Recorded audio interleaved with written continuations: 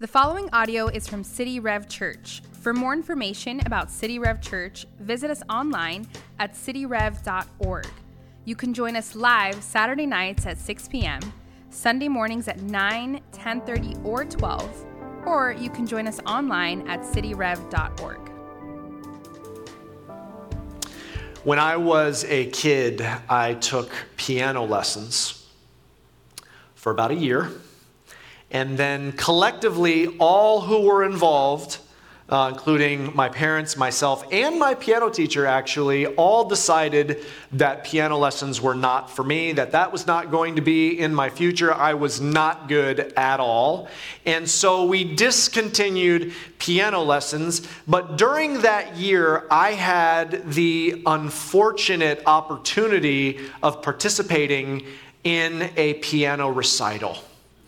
Now, if any of you ever took piano lessons as a child or did some kind of musical lessons, maybe you had the opportunity of participating in a recital. And that moment, even though I was only part of one, I think that will go down as the most terrifying moment of my entire childhood.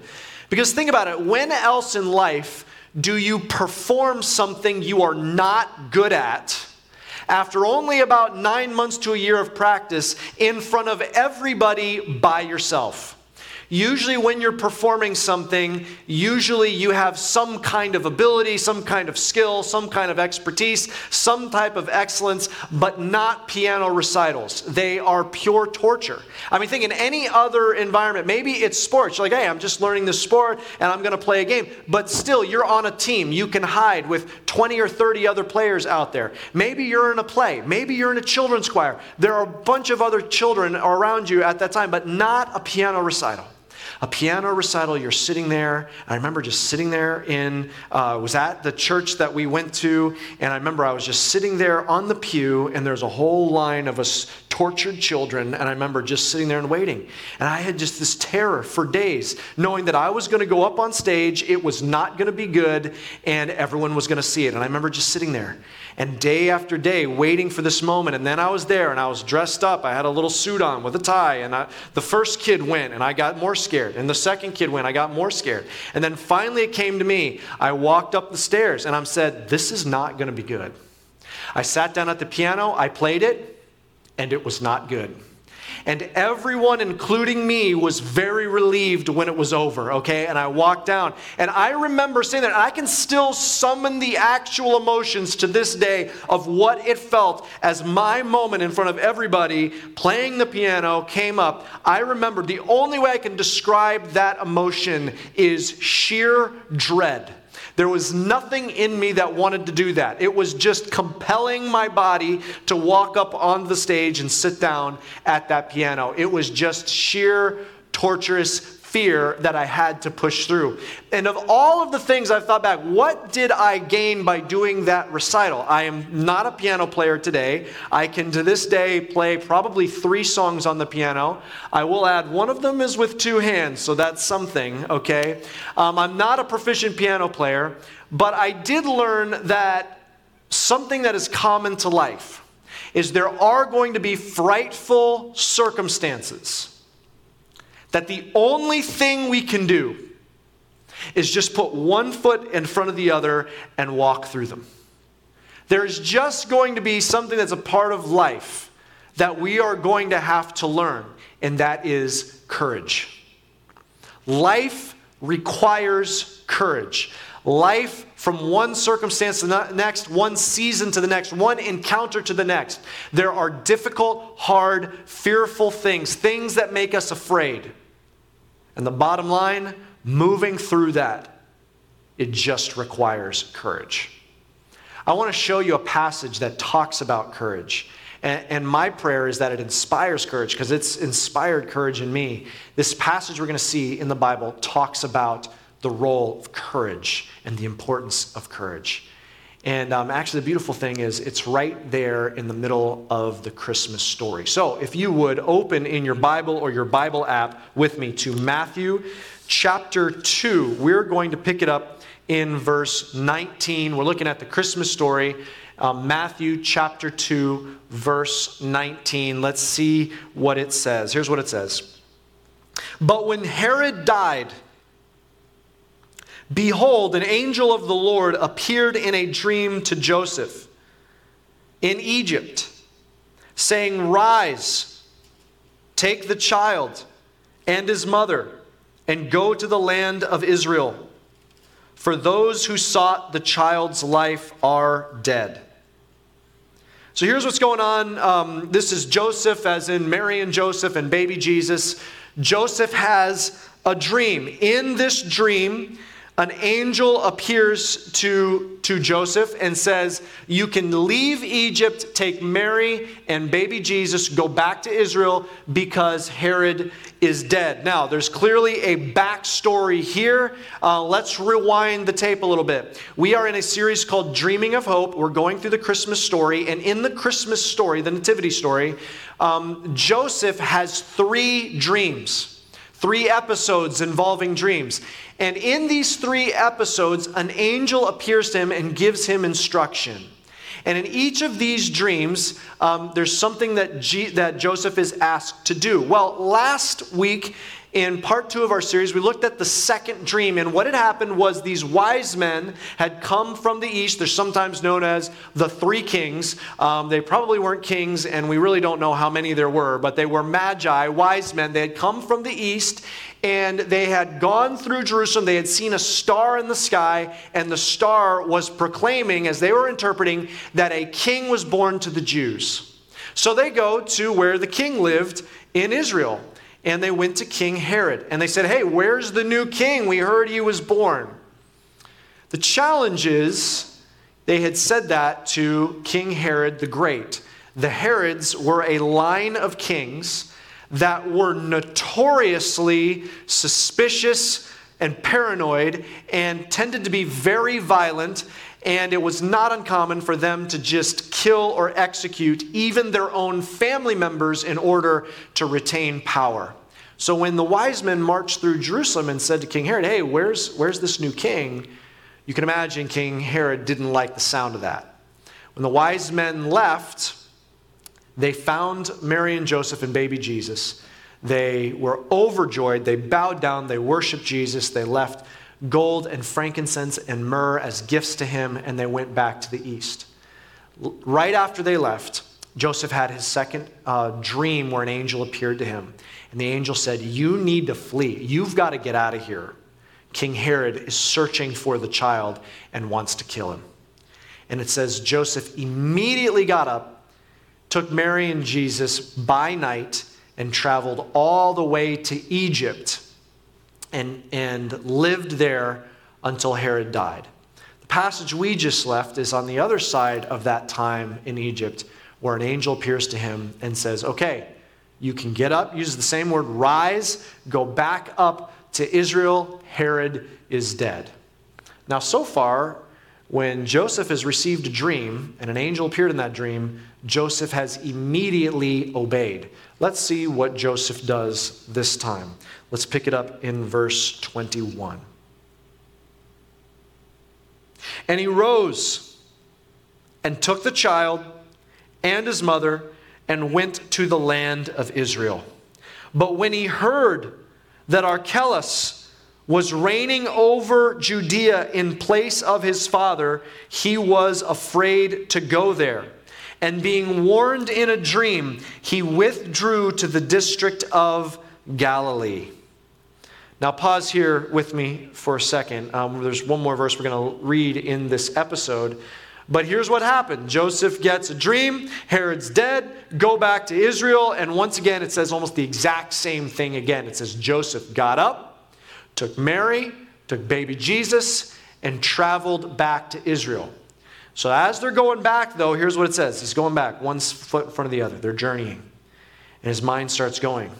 Because he knows that Herod's son, Archelaus, is currently reigning in Judea. That's the southern part of Israel where Jerusalem and Bethlehem is. And as he's traveling back, he's just full of fear. Because he knows Herod's son is reigning. Now, what it's helpful for us to know historically is that fear is well-founded. See, here's what happened. Herod dies. And as Herod is, as he's coming to the end of his life, just a few days before Herod dies, Herod changes his will. This is like just a few days before he dies, changes his will and changes up which of his sons rule where. Well, the change of the rule of his will was positive for Archelaus and not positive for some of his other sons. So there began to be a dispute through all of Israel. They would eventually go all the way to Caesar in Rome to appeal for him to rule. Who would have rule over what? They'd have to. The Caesar of Rome would have to rule who would be in charge of what part and what part of his will would stand. So as he's going back to Israel, he's going back to significant unrest. It's political turmoil and the threat of violence. In fact, when Archelaus came to power in Judea, after Herod died, there was a protest in Jerusalem. And Archelaus, a new ruler, overreacts and sends in his troops and his cavalry. They march in and they slaughter 3,000 pilgrims there at the temple. You just think about that. 3,000. Can you imagine an incident where 3,000 people get slaughtered? That is incredible. That is the type of guy Archelaus is. While he's in Rome, there was another uprising against his rule. Joseph is heading back. He's told by an angel to go back. Herod's dead. I want you to go back now to Israel. Raise Jesus in Israel. But as he's going back, it's not a sigh of relief. In fact, in some ways, there's more unrest than ever. There is certainly a tyrant in charge that is just as capable of violence as Herod. But God's told him to go back. So he puts one foot in front of the other. And he goes back, even though he's afraid. On the way back, he has to go before he gets this second dream. See, this episode, there's two dreams. He gets the full instruction in two parts. But he has to obey first. Then he gets the second part of the second dream where he's told to not stay in the southern part where Archelaus has power, but to go to the northern part in Galilee. And so Joseph returns to actually where he and Mary are from. He returns up to Galilee to avoid the rule of the violent, unstable Archelaus. But here's what I want you to see. Joseph had to obey before he got that part of the instruction. And what we see and what we can honor is Joseph's godliness, Joseph's courage, that he did the right thing even though it was super scary. But there's something more that God used out of Joseph's obedience. See, his obedience was a part of something even bigger than he could have realized. Let's look at this last verse, verse 23. Here's what it says. And he went and lived in a city called Nazareth, so that what was spoken by the prophets might be fulfilled, that he would be called a Nazarene.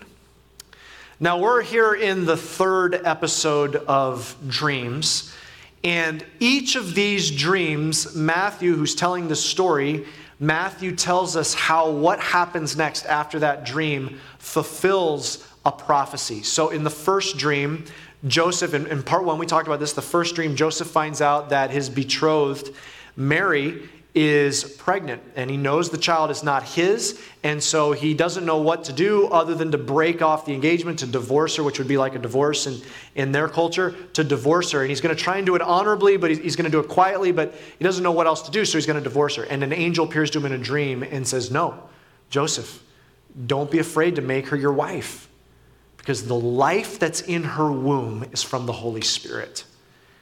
And then Joseph goes forward. He makes Mary his wife. And then Matthew says, this fulfilled the prophecy. And it quotes Isaiah chapter 7, that the virgin will conceive. God gave humanity a 700-year heads up that the Messiah would come by God placing life in a virgin womb. The second dream, where Joseph is told to go down to Egypt, right after he does that, Matthew says this fulfilled prophecy. This is from Hosea chapter 11, 750 years before the time of Christ, where God says, I will call my son up out of Egypt. In other words, we're told that the Messiah would be the Son of God, and he would come up from Egypt. So God is orchestrating these events where Joseph and Mary, they start in Nazareth, go to Bethlehem, have to go down to Egypt, and now they're going to come back out of Egypt. And this time it says that through these dreams, the first dream he comes back to Israel, the second dream he's rerouted north to Nazareth up in Galilee. And Matthew said, and this also fulfilled what the prophets said. Now, what prophecy is this third dream pointing to?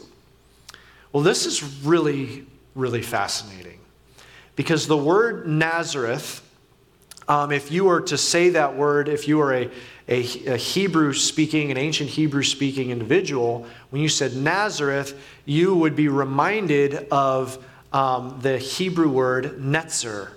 It's the same word as that Hebrew word netzer, or it sounds just like that. And the word netzer is the word in Hebrew for branch. So if you are saying Nazareth, it's like you're saying Branchtown or Branchton. In fact, I actually Googled it because I was curious. There's actually a Branchton in Pennsylvania, and it has one blinking light. It's a very, very small town. If you can even call it a town, it's so small. And that's a lot like Branchton or Nazareth, a very small town, and but it's known as Branchton. Now, what's the big deal with that? That word netzer, or branch, is a word that's associated with the Messiah. It's a word that's part of a key prophecy about the future Messiah. Let me read that particular prophecy for you. It is in Isaiah chapter 11. Here's what it says. Isaiah chapter 11, verse 1. There shall come forth a shoot from the stump of Jesse, and you see that word right there?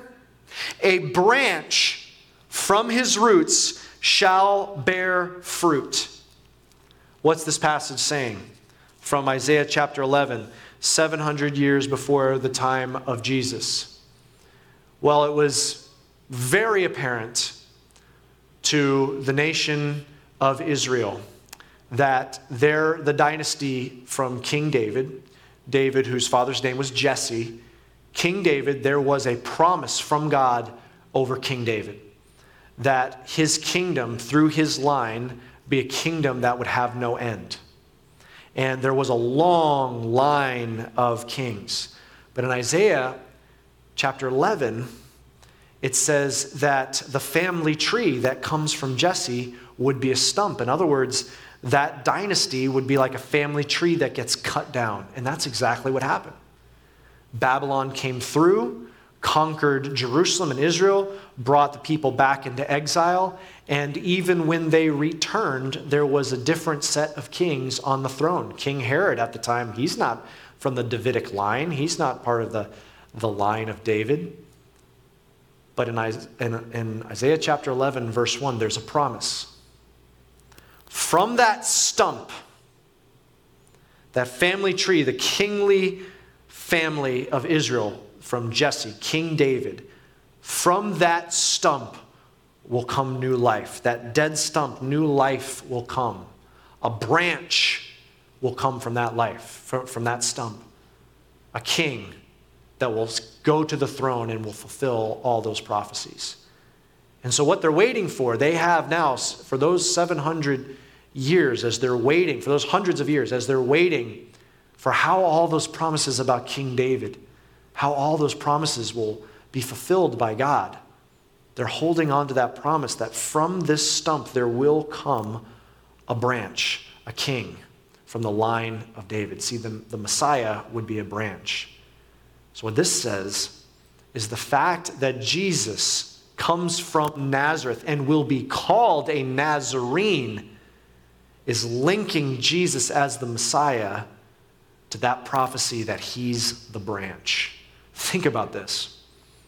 Branchtown is forever associated with Jesus. I mean, even to this day, the only reason the world still talks about Nazareth is because of Jesus of Nazareth. I mean, that's used all over the world to this day. It's used during the lifetime and ministry of Jesus and still used to this day, Jesus of Nazareth. And every time that's spoken, it's basically saying Jesus of Branchtown. In other words, it's almost like it's saying Jesus the branch. Jesus the king, Jesus from the line of David, Jesus, even though the stump of Jesse, there's a stump where the family tree of David was, there is a branch, there is a Netzer, there is a Nazarene, there is Jesus the branch. That is the Messiah. He's the fulfillment of those promises. In other words, Jesus would be the king. See, Joseph could not have possibly imagined that his obedience of leaving, I mean, it was probably scary going to Egypt. But over those years, they probably got settled. They probably built friendships. It was probably way safer in Egypt than all the turmoil that was happening in Israel, especially with rulers that would be threatened by all of the things and the destiny over Jesus' life. But see, there was a part of God's plan that required Jesus to grow up in Nazareth so it could point to him as the Messiah, the true king. And so you see Joseph's obedience to go back to Israel, to come up out of Egypt and go back to Israel. He had to be obedient even when it was scary, when it was fearful. He had to push through that fear. He had to have courage.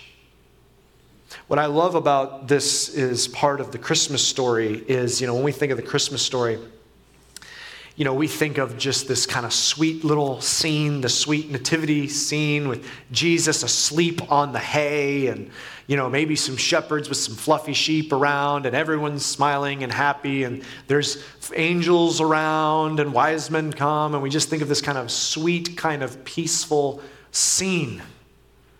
But this whole Christmas story is an adventure story that required deep courage on the part of every single person involved. Because greatness requires courage. It's important for us, if we're going to talk about the role of courage in our life, it's important to kind of define what we mean by courage. And last week we talked about how we can escape worry. And we said worry is when we surrender control, because worry is when we realize we don't have control and we feel that tension of not having control. And so the answer to worry is to surrender that control. But courage is a little bit different. See, courage is when there's a step in front of us that we feel compelled to take. We know God wants us to take. We know that being obedient to God, we know the right thing would be to take that step, but it's scary. And we have to push through. Courage is pushing through that fear. It's funny because some people think what courage is the absence of fear. That courage is looking at someone who's facing a difficult situation and they have no fear at all, and they think that is what courage is. But that's not what courage is. That might be numbness or experience or recklessness or being uninformed. It could be ignorance. No, courage is pushing through fear. I think one of the most interesting examples of that I'm been very inspired by is a speech that the General George Patton gave to his troops on the day before D-Day, the day before troops landed on Normandy. And George Patton gave a famous speech where he rallied his troops, and it is a very colorful speech. I'm going to spare you from some of the very colorful parts of the speech, but I want to read you one of the most famous parts of this speech. Here's what he said, and you can imagine what's weighing on all of their minds as one of the most heroic moments in the history of warfare on this planet was about to take place the next day. What does he say? And the legend has it that he stepped up to a microphone before the sea of troops with no notes, just speaking right from his gut, right from his soul. Here's what Patton said. You are not all going to die. Only 2% of you right here today would die in a major battle.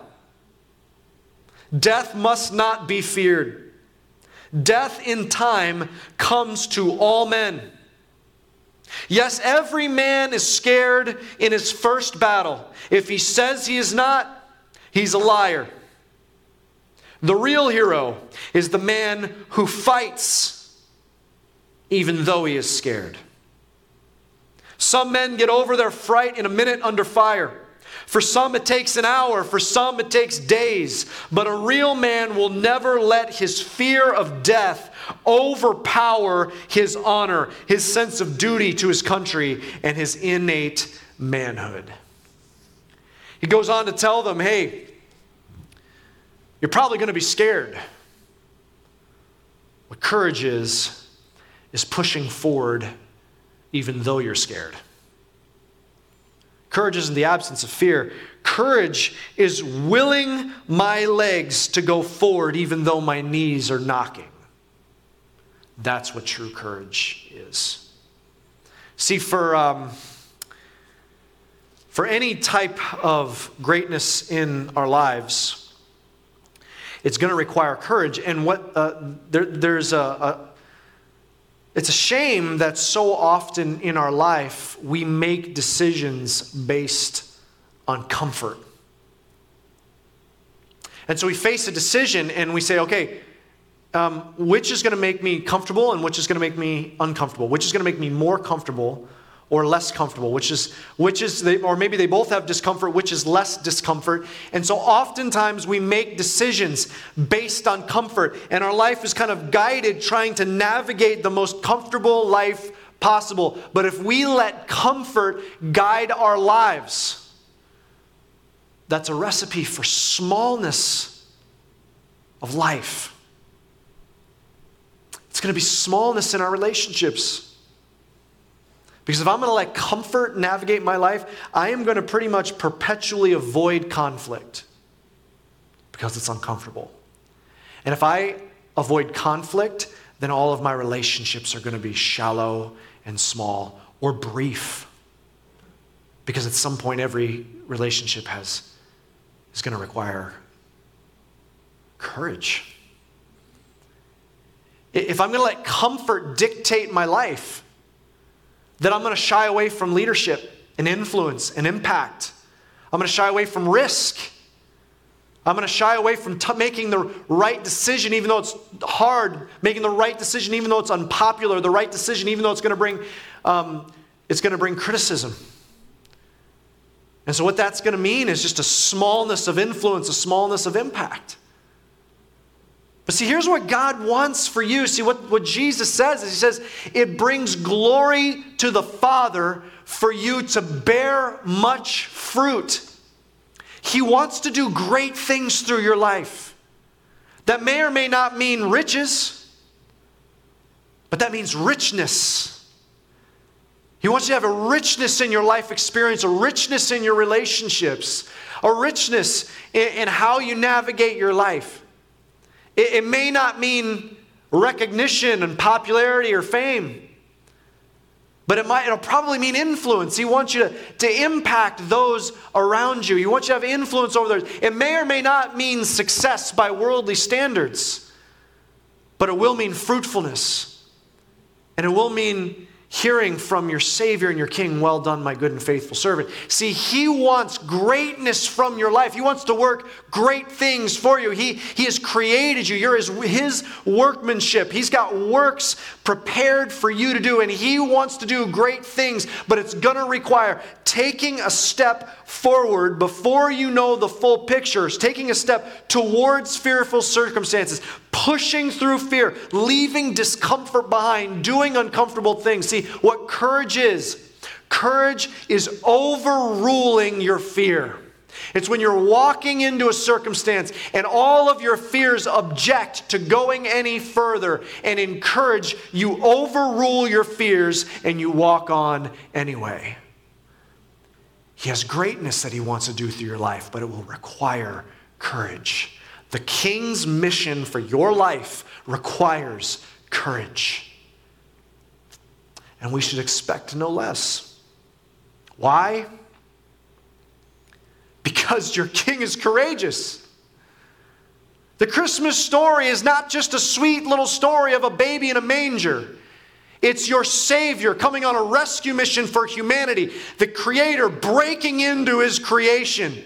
Coming on a mission where He knows He will be rejected, humiliated, tortured, and died. He's coming on a rescue mission where He knows He will ultimately preach, and He will be a stumbling block to many. He'll be betrayed. He'll be denied. He'll be falsely accused. He'll be beaten. He'll be whipped. He'll be mocked. He'll be stripped. He'll be humiliated. He'll be nailed to a cross. He'll die in agony, rejected. And that's not even the worst of it. He will be on that cross. He'll be forsaken by Father God, the giver of life. He'll be the God that'll be ripped apart, the Father from the Son, and He will have all of the wrath of God that you and I deserve, the wrath of the Almighty exhausted on Him. And He courageously faced that battle without flinching. Without a complaint, without a single whine about what He was going through. He will face that like a lamb going to a slaughter with all of the courage of walking towards that battle, knowing He will be victorious by the power of God. That's who your King is. The most courageous expression of humanity there could possibly ever be. And you know what? He established a kingdom. And within His kingdom, there's a culture of courage. See, it passed on to His followers, and His followers said crazy things like, because I follow after my King, and because I'm no longer merely a citizen of this world, but I'm a citizen of heaven, then here's what that means for my life. To live is for Jesus Christ, and if I die, that's just gain, so this world can do nothing to me. That was kind of the steely nerve. That was kind of the guts of those who are part of His kingdom. And that followed on through the generations. Those first couple generations of Christians that faced unbelievable torture, and they stood there unflinching saying, I will not deny Jesus Christ as my Lord. And they faced all kinds of things publicly as spectacles, full of courage, and faced their reward in heaven. How about through the generations, the missionaries who have courageously taken the message of Jesus Christ, that message of hope that they were entrusted, and they took that message to foreign lands. And there were many of them that packed their belongings in wooden boxes as the only things they took them, because they brought wooden boxes knowing that is the very box their remains would return to their homeland, to their loved ones in there. Essentially, instead of a suitcase, they packed up a coffin and went to give their lives for Jesus Christ. That's the culture of the courageous King's kingdom. How about our brothers and sisters today who face real persecution, maybe worse than ever in history? How about our friends? These are brothers and sisters. We know these men personally, these men and women personally in places like Burkina Faso, in ministries that we together as a church support. And we know these men who have brothers and sisters just a couple hours away in another part of their same country that await any day terrorists could roll up in jeeps to their church and gun them down, and yet they worship faithfully. And we help fuel the mission happening in Burkina Faso to this day. You see, you Christian have a heritage of courage where you push through difficult things in the name of your King, because God has great fruit that He wants to produce through your life. We talk about and we celebrate the idea that God may be doing something historic in our midst.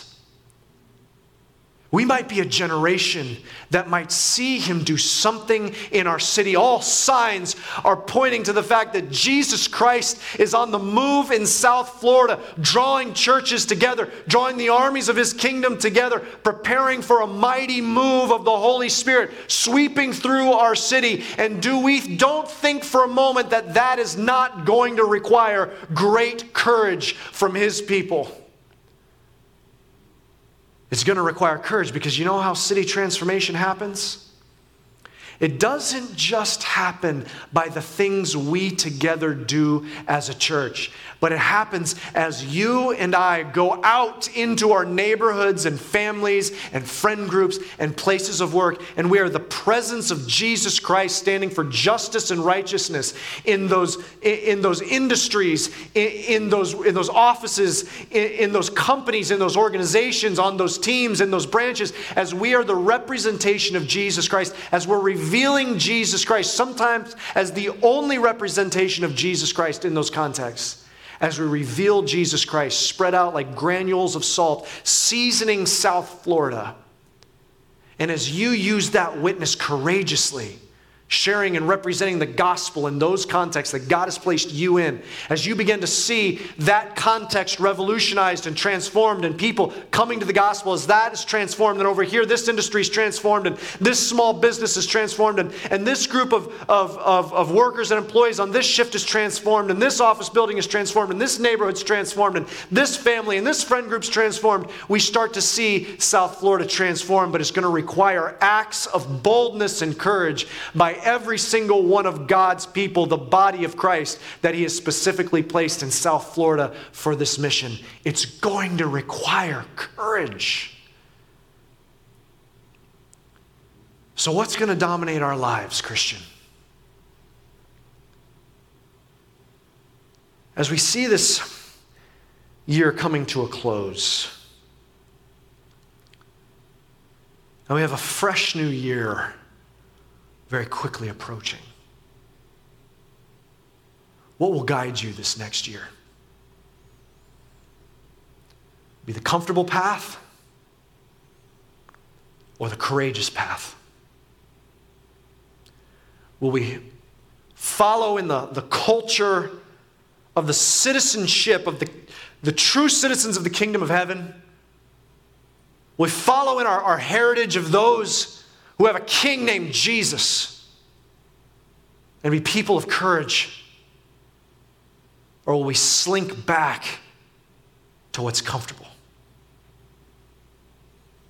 Well, how do we know whether we're people of courage?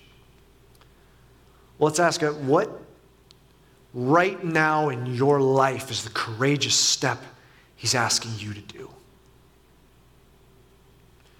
Just will your legs forward in the power of the Holy Spirit living inside of you? Will your legs forward even if your knees are knocking together? Just take that courageous step that He's just told you. Just take this next step. You don't have the whole path illuminated yet. Just take this step and overrule your fears. Push through them. Don't wait till the fears are gone. Push through it. And the power of the Holy Spirit and obedience, just take a step of courage. Maybe it's just the courage to do the right thing right now.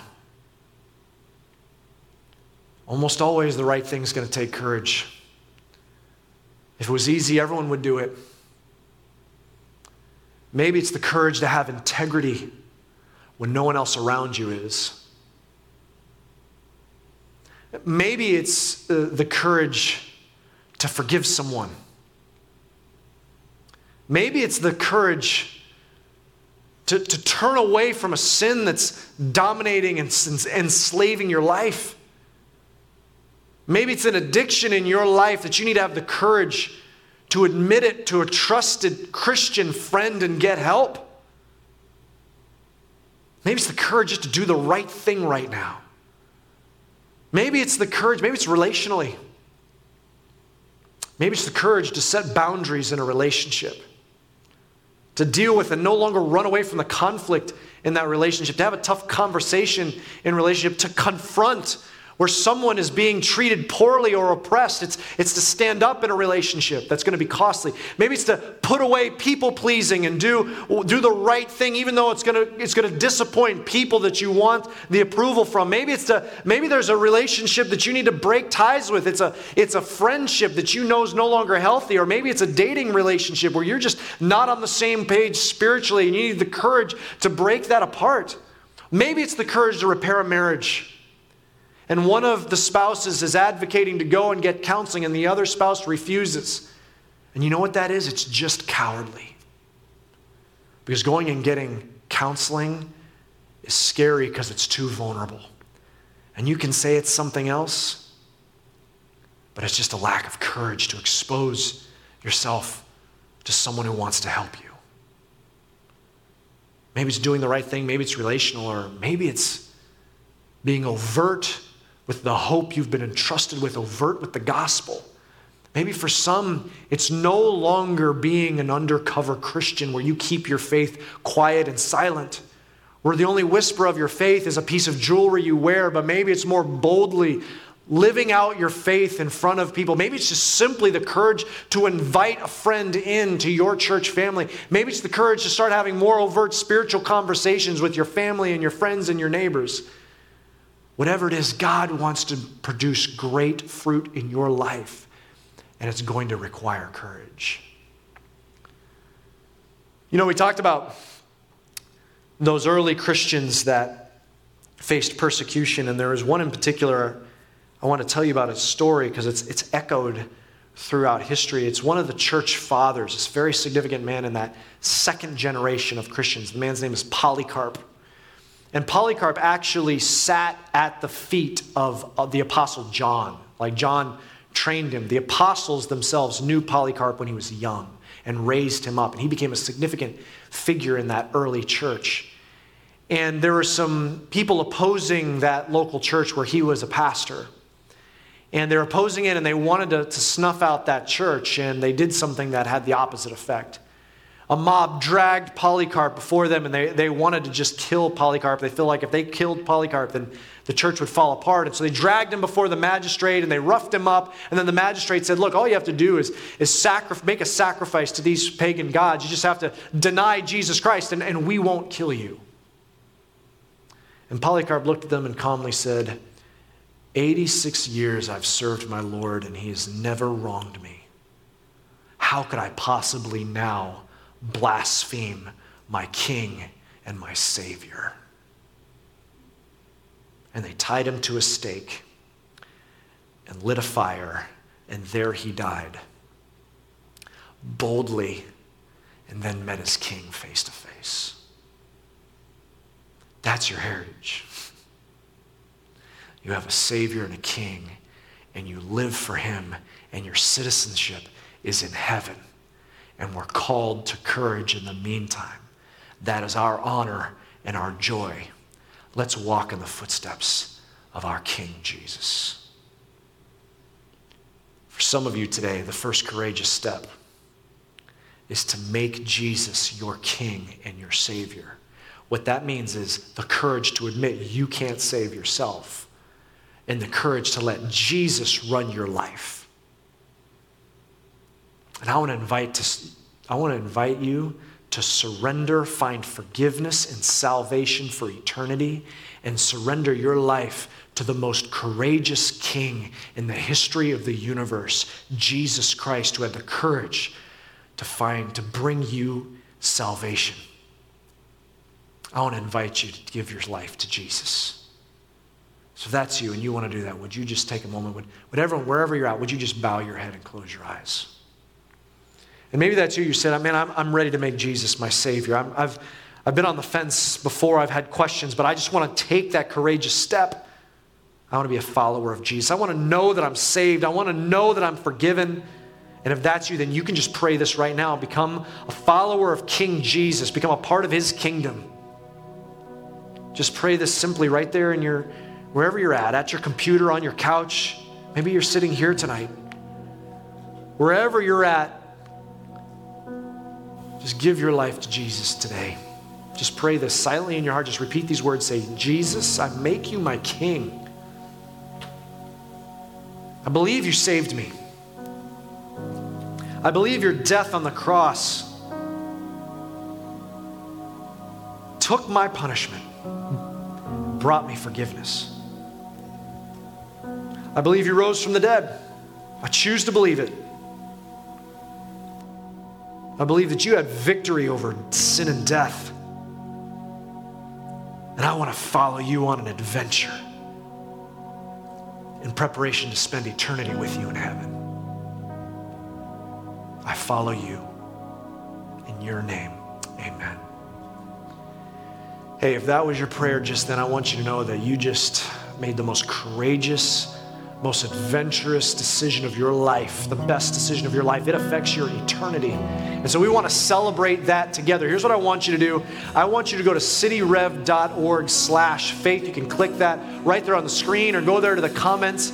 Here's why. We want to celebrate with you. It's just going to ask you a couple questions when you go there because we want to send you a Bible and go on this journey with you. So would you take a second and click on that link and let us walk on this journey with you?